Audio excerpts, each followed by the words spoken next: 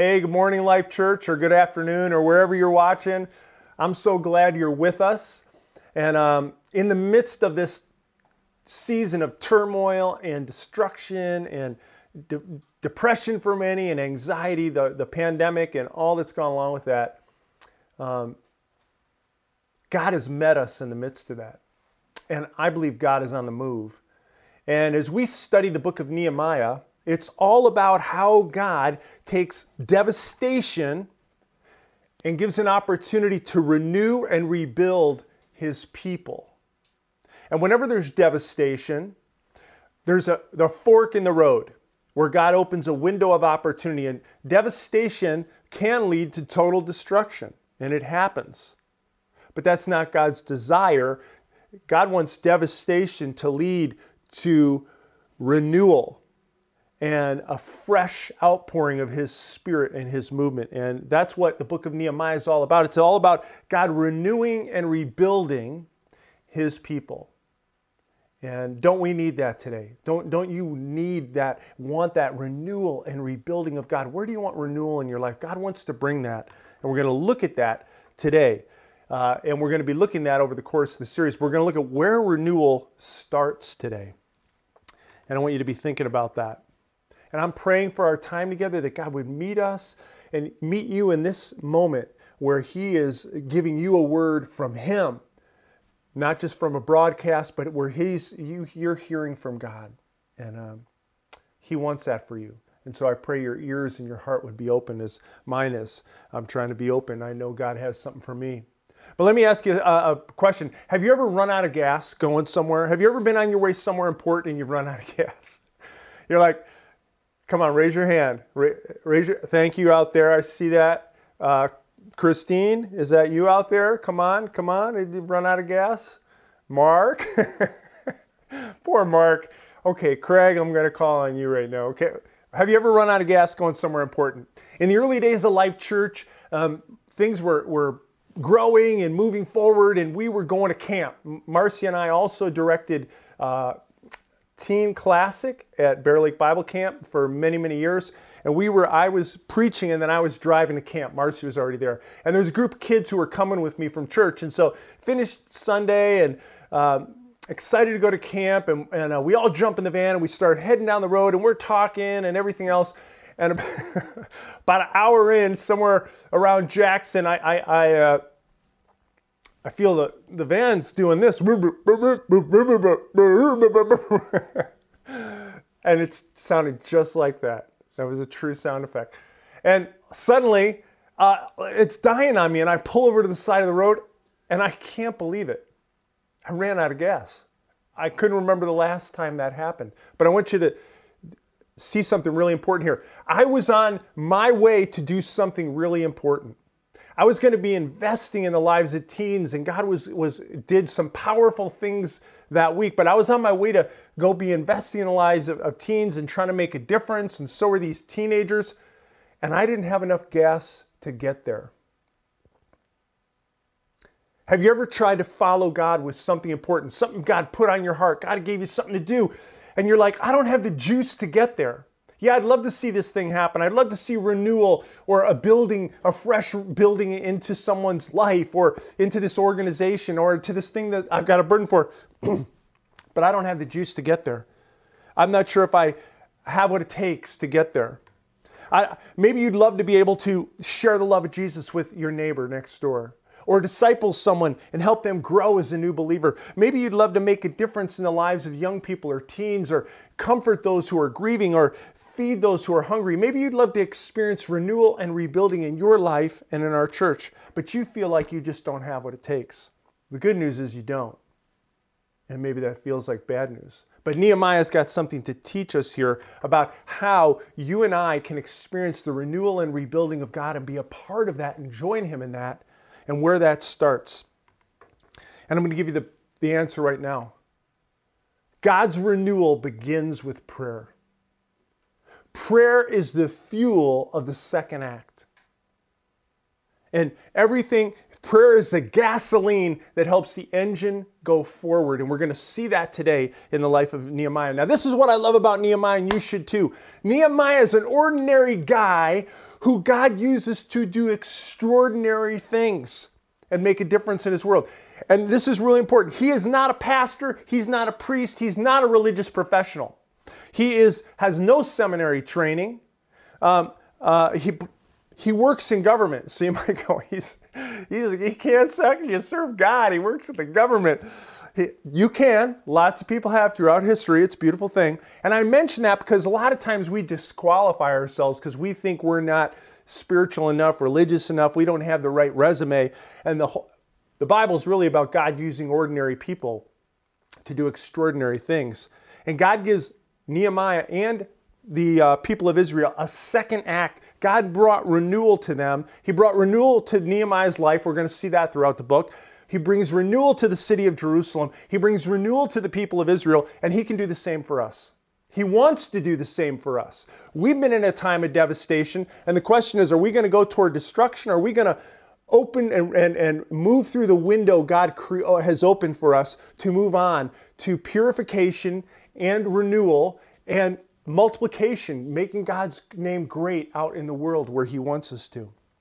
God gave us this book specifically to show us how he renews his people and gives them a second chance. Now let me set a little context here.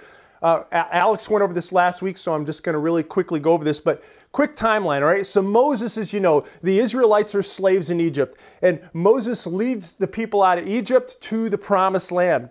This is about 1400 BC. Seems like a long, long time ago, right? And they occupied the promised land, this land God promised to them where they would flourish and be a light for him. And then Saul comes as a king, and then David. And David led the nation to kind of its peak where they were honoring God and serving God and worshiping God, and Israel was flourishing.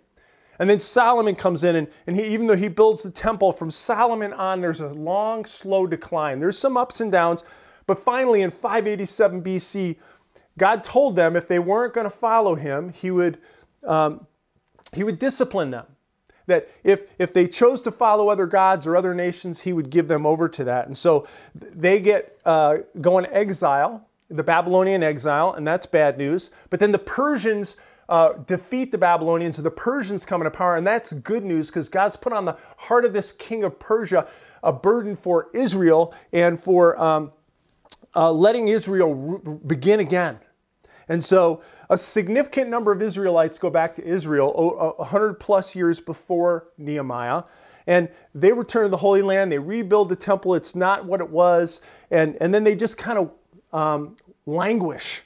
And so Nehemiah lives in Persia, the capital, in the capital of Susa, which is the southern, oh boy, Siri wanted to say it was Susa, and I agree, Siri, you're right.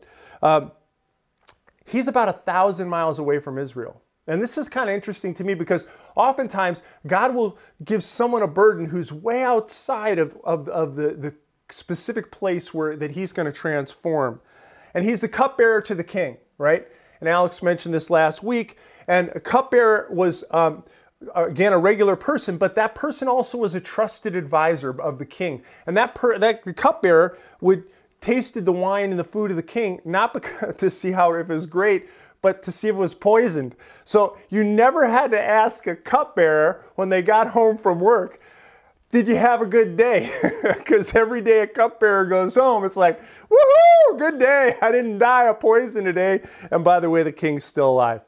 So Nehemiah is on a very successful career path. He works for the king. He's probably very comfortable. And and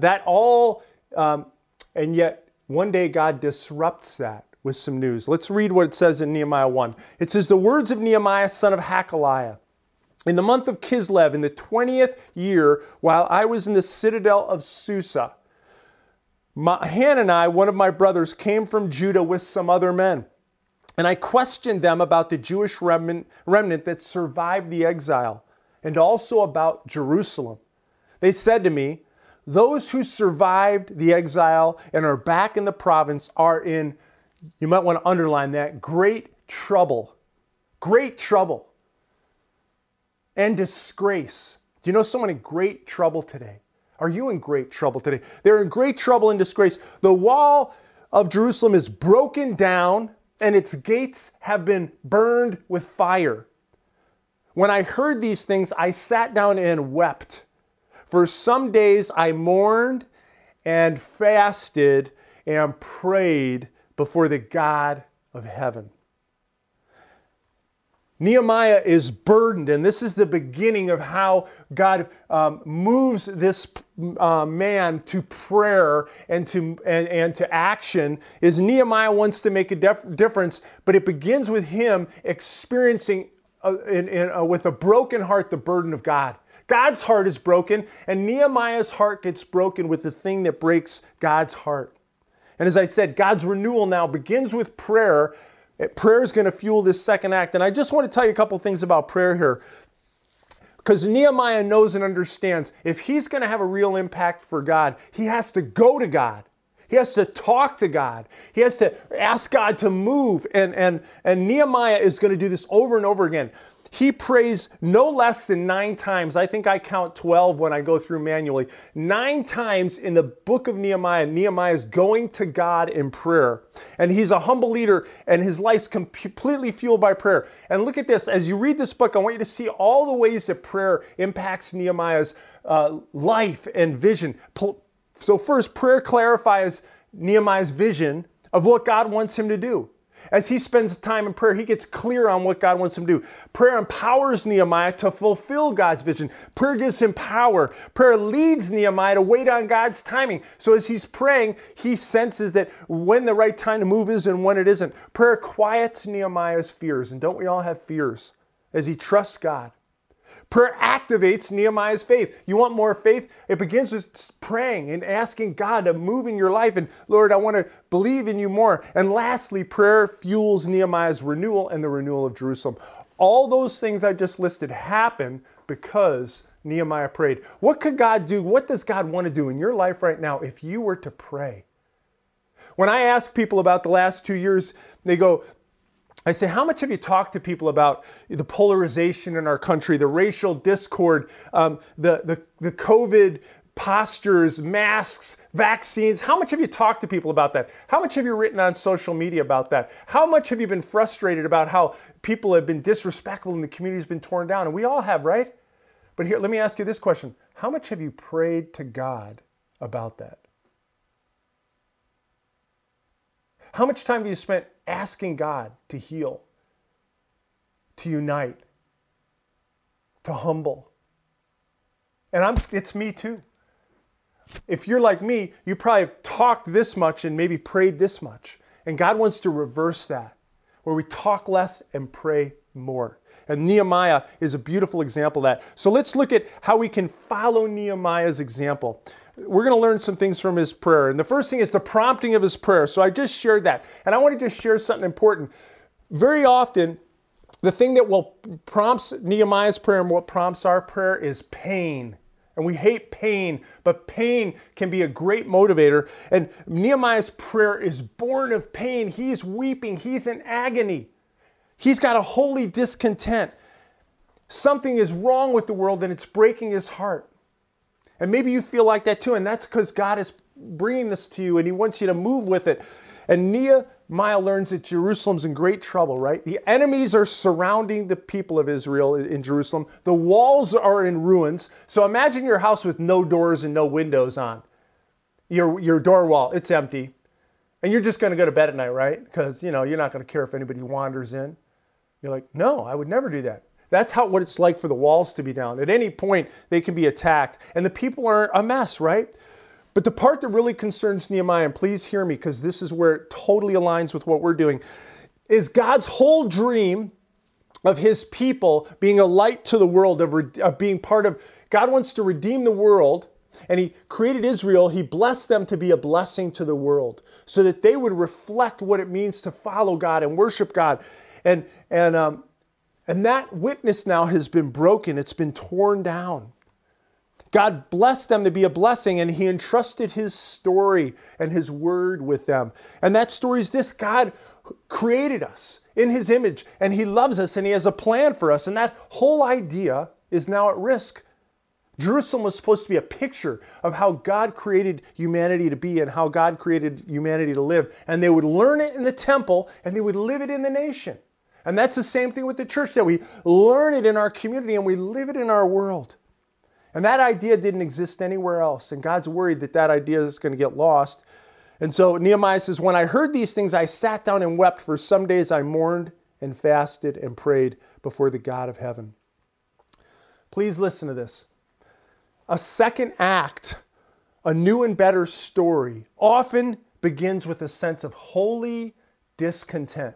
And holy discontent is frustration over some part of God's will that's not being done in the world. Holy discontent is the gap between what is and what could or should be, right? So do you have holy discontent in your own life? You're like, I'm here, but I know God wants me here. I want to love God. I want to be full of faith. I want to be generous. I want to be serving, using my gifts. But I'm here, I'm languishing.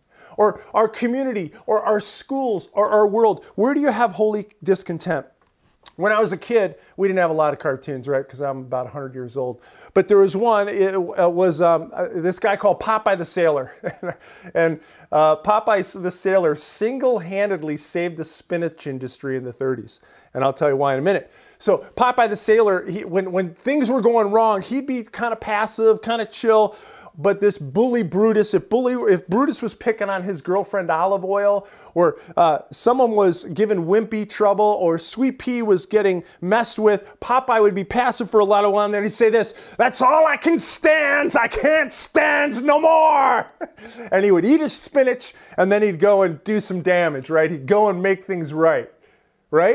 And is basically, I got to do something, I'll do whatever it takes.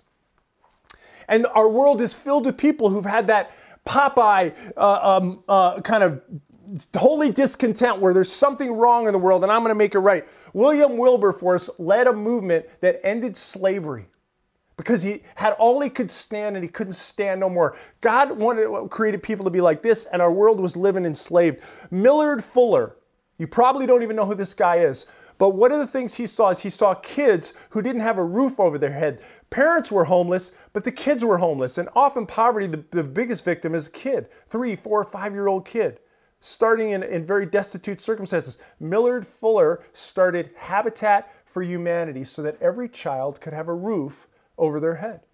Changed the world. Christine Caine started A21, and it was an organization designed to stop human trafficking, especially sex trafficking of young girls. Tens of thousands of girls have been rescued that were in brothels or prostitution, and they were abducted and used for this through this organization. Because she said, I had all I can stand, I can't stand no more. What about you?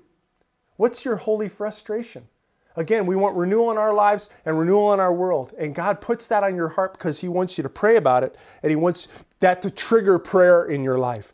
Nehemiah's holy discontent triggers prayer. And look at what it says next. We're going to look at the pattern of his prayer.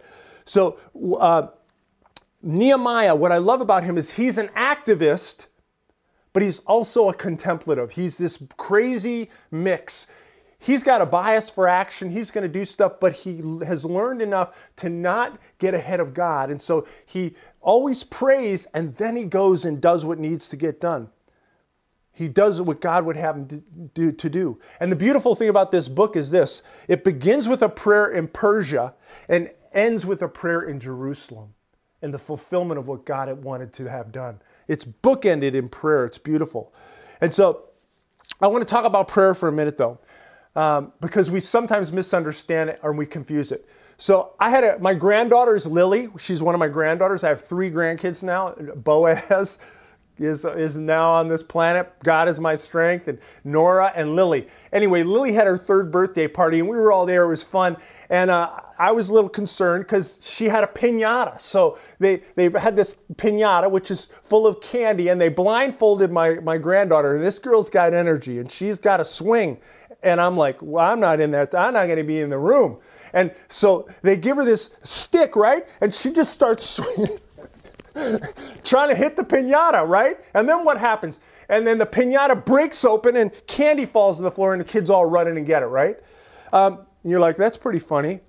I think a lot of people view prayer like prayer is a magic stick and God is a cosmic piñata. And we just go, oh, I got the prayer stick now, so I'm going to swing it around and I'm going to hit God, I'm going to whack God and hope he drops some divine goodies in my lap. And but I got to hit him hard. I got to do it right. I got to have this magic stuff. And that's wrong. God is not a cosmic piñata. You don't have to hit him. Why? Here's the truth. God is a loving Father and we're his kids. He wants to give us good gifts. He loves us and will talk to us anytime about anything. But he won't give us, he wants us to be in a relationship where we're having conversation with him. We're reading his word. We're hearing from him and we're speaking to him. And we're saying, God, this is my burden. And he wants to meet us in that, change us in that, and move in those prayers. And so we need to come to him respectfully as our Father, but we can come honestly and boldly to him, all right? Prayer is just conversation with God. We got to talk to God about this stuff that he's put on our heart. And I want to give you, I think Nehemiah gives us a great pattern for how you and I can pray. You're like, well, how do I pray? Well, let's look at what Nehemiah does. The first thing he does is he praises God or adores him, and he recognizes the character of God. He says, "O Lord, God of heaven, the great and awesome God." He's praising God for his greatness and his awesomeness and his character. You keep your covenant of love. God's a loving God and he keeps his commitments. He's a promise keeper. You keep your covenant of love with those who love you and obey your commands. Let your ears be attentive and your eyes open to hear the prayer your servant is praying before you day and night for your servants, the people of Israel. When you feel overwhelmed by a great need before you, the best place to start is looking to the God above you. When the need's before us, we need to look at God above us who wants to meet us in our place of need. And Nehemiah is overwhelmed by the ruins of Jerusalem, but he looks to God's greatness and he goes to God. And when he looks to God, his earthly problems, listen, they take on their proper perspective. You and I magnify whatever we look to. And so if I look at my problem, it can take the whole scope of my vision. But when I see my problem and I go, God, I see you, and this is who you are, it doesn't get rid of this problem, but it puts it in perspective. The God of all creation who can move and has power over every living thing can surely take care of this thing. So maybe you're overwhelmed like Nehemiah was by the ruins you see around you in your own life. Or maybe it's someone close and you feel like you want to weep and your heart is broken. The place to start is always prayer.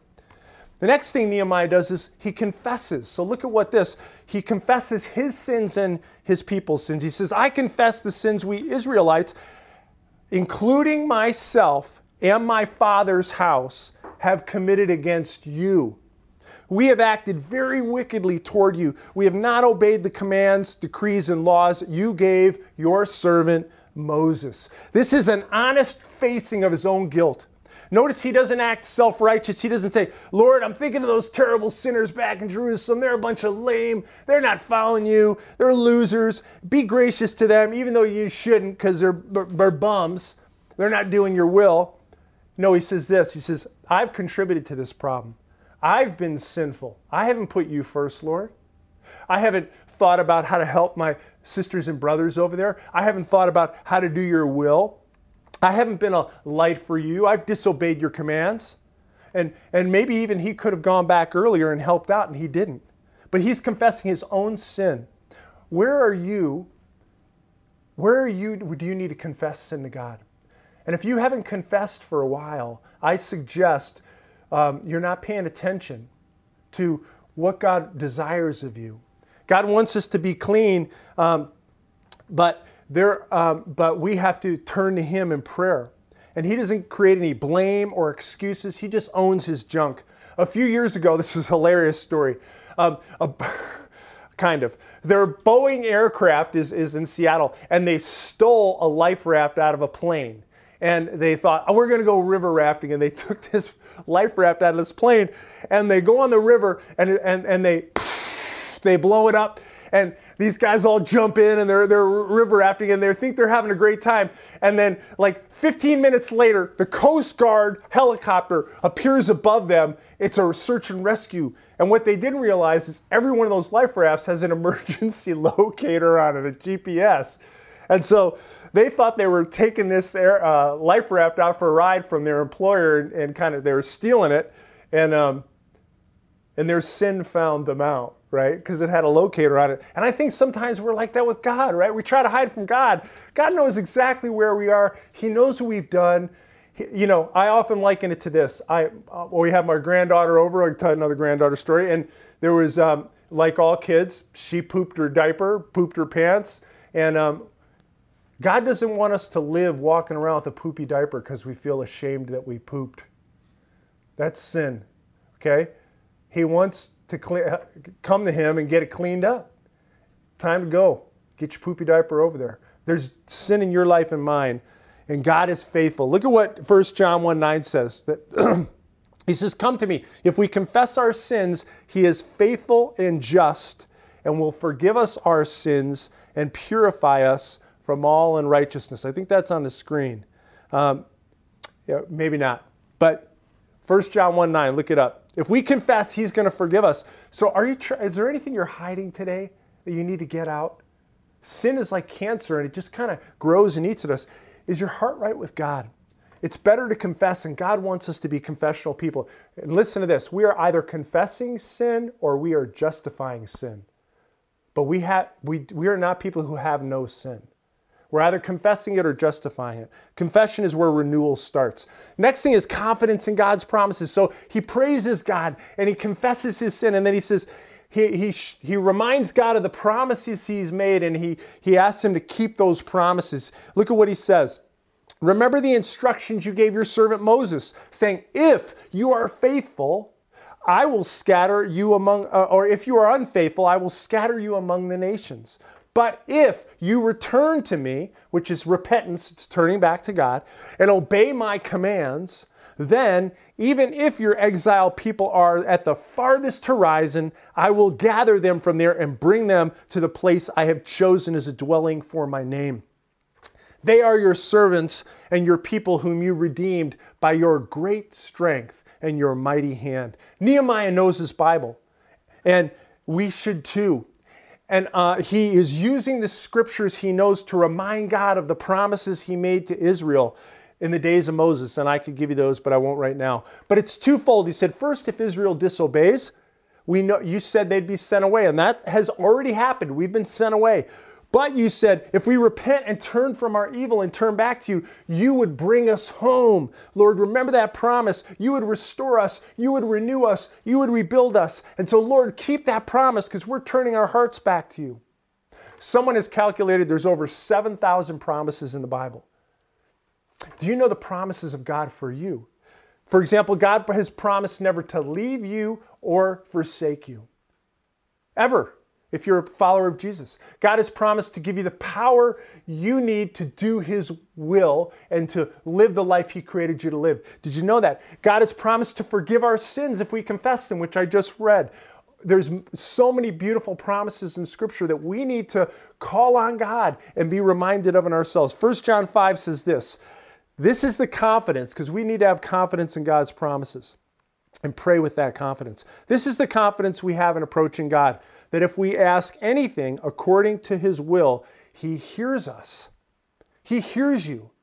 Are you asking for something according to his will? He hears you, and he's already moving in that area, whether we see it or not. And the last thing is this. Nehemiah asks for what he wants. He makes a request. It's called supplication in the old form of the word. And he says, O Lord, let your ear be attentive to the prayer of this your servant and to the prayer of your servants who delight in revering your name. Give your servant success today by granting him favor in the presence of this man. I was cupbearer to the king. So Nehemiah's request for success doesn't say, make me rich. He's actually very well off where he is. Even though God wants to renew him, he's going to leave some things behind. But he was seeking the kind of success that comes from this. Listen, accomplishing God's will on earth. God created you for a purpose, and he wants you and I to be part of accomplishing his will with him. As Alex said last week, joining God in God's work on earth. And that's what he's praying for. Lord, I want to pray for success. And so let's look at the outcome of his prayer. Because through this prayer process, he has a holy discontent as God reveals his burden to him. He turns to God in prayer. He praises him. He confesses. He has confidence in God, and he asks for what he wants to see happen. And then there's an outcome here. And look at this. Nehemiah prayed for 4 months. When's the last time you and I prayed and planned for 4 months about what God might want? And so the king, he goes to the king, and the king says, "What is it you want?" Then I prayed to the God of heaven, and I answered the king. He's praying even as he's talking to the king. See this? This is interwoven throughout his whole life. "If it pleases the king, and if your servant has found favor in his sight, let him send me to the city in Judah where my fathers are buried, so that I can rebuild it." It's a genius statement. I can't get into all of it, but look at that, rebuild it. He says, the city where my fathers are buried. One of the things that the Persians valued was honoring the dead. So he actually crafts his statement in such a way where the king would be biased toward his request. But it's been said of this: prayer is not getting man's will done in heaven, but getting God's will done on earth. That's what we're praying for. And Nehemiah prays that. However, for God's will to be done on earth, he needs people available for him to use. And while Nehemiah was praying, right, his burden for Jerusalem became greater. His vision of what needed to be done became clearer. And he didn't just pray, "God, send someone else." Listen to this. He said, "God, here am I, send me." And he volunteers to go and be a part of the answer to the prayer he's praying to God. He says, "Lord, use me, send me." And Nehemiah's example is so relevant for us today, isn't it? God's going to renew Nehemiah's life and the city of Jerusalem so they can be a light for him. But it all starts right here. Prayer is the fuel for God's renewal. So let me ask you a couple of questions as we close.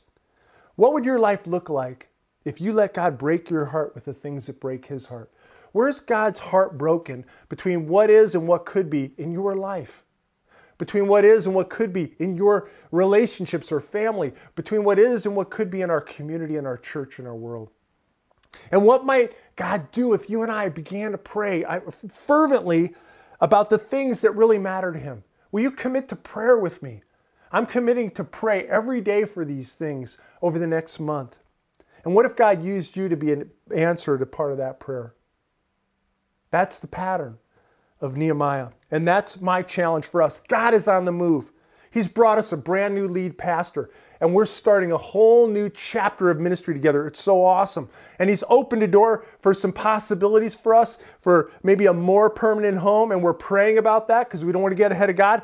But there's new chapters of ministry, and the doors opening are before us, and he's calling us his church to be a light in Livonia and Detroit area and in the world. And just like Jerusalem, there's a lot of people around us, aren't there, whose lives are in ruin. And God wants us to care and to pray and to act, to share his love with our words and our actions. Would you do that? So I have a little application here, and I want you to be thinking about these things. I want to encourage you this week. What's your holy discontent in your life and in our world? And will you take time to confess and pray this week about your own life and for those who are in ruins around you? And will you be willing to say yes to God, to be an answer to his prayer, however he might call you? Will you tell him that and tell someone else? Let's pray. And if you're in a place where you're ready to receive Christ into your life and start a new life with him on mission, I want to encourage you to pray with me. Lord, we pray first of all that you would work in our lives, Lord. We see our world and we see our lives and we know we're languishing in many ways. I just confess that. And we want a fresh move of your Spirit, a fresh outpouring of your love. We see our world is broken and we don't know what to do, and so we do nothing, Lord. And I just confess we see our world broken and we need to pray, Lord. We pray for your renewal in our lives, and we confess our own sin and where, Lord, that we've broken your commands, that you haven't been first. And Lord, we pray that you would move in our lives and you bring renewal and refreshing. And Lord, we pray that as you show us how you want us to go forth with you and be an answer to that prayer and help make a difference in the world, that we would have the courage to say yes, and we would go with you, and we would do the thing that's right in front of us that we know you want us to do. And Lord, we pray that you would unleash your renewal and your flourishing in Life Church and in this world. In Jesus' name, amen.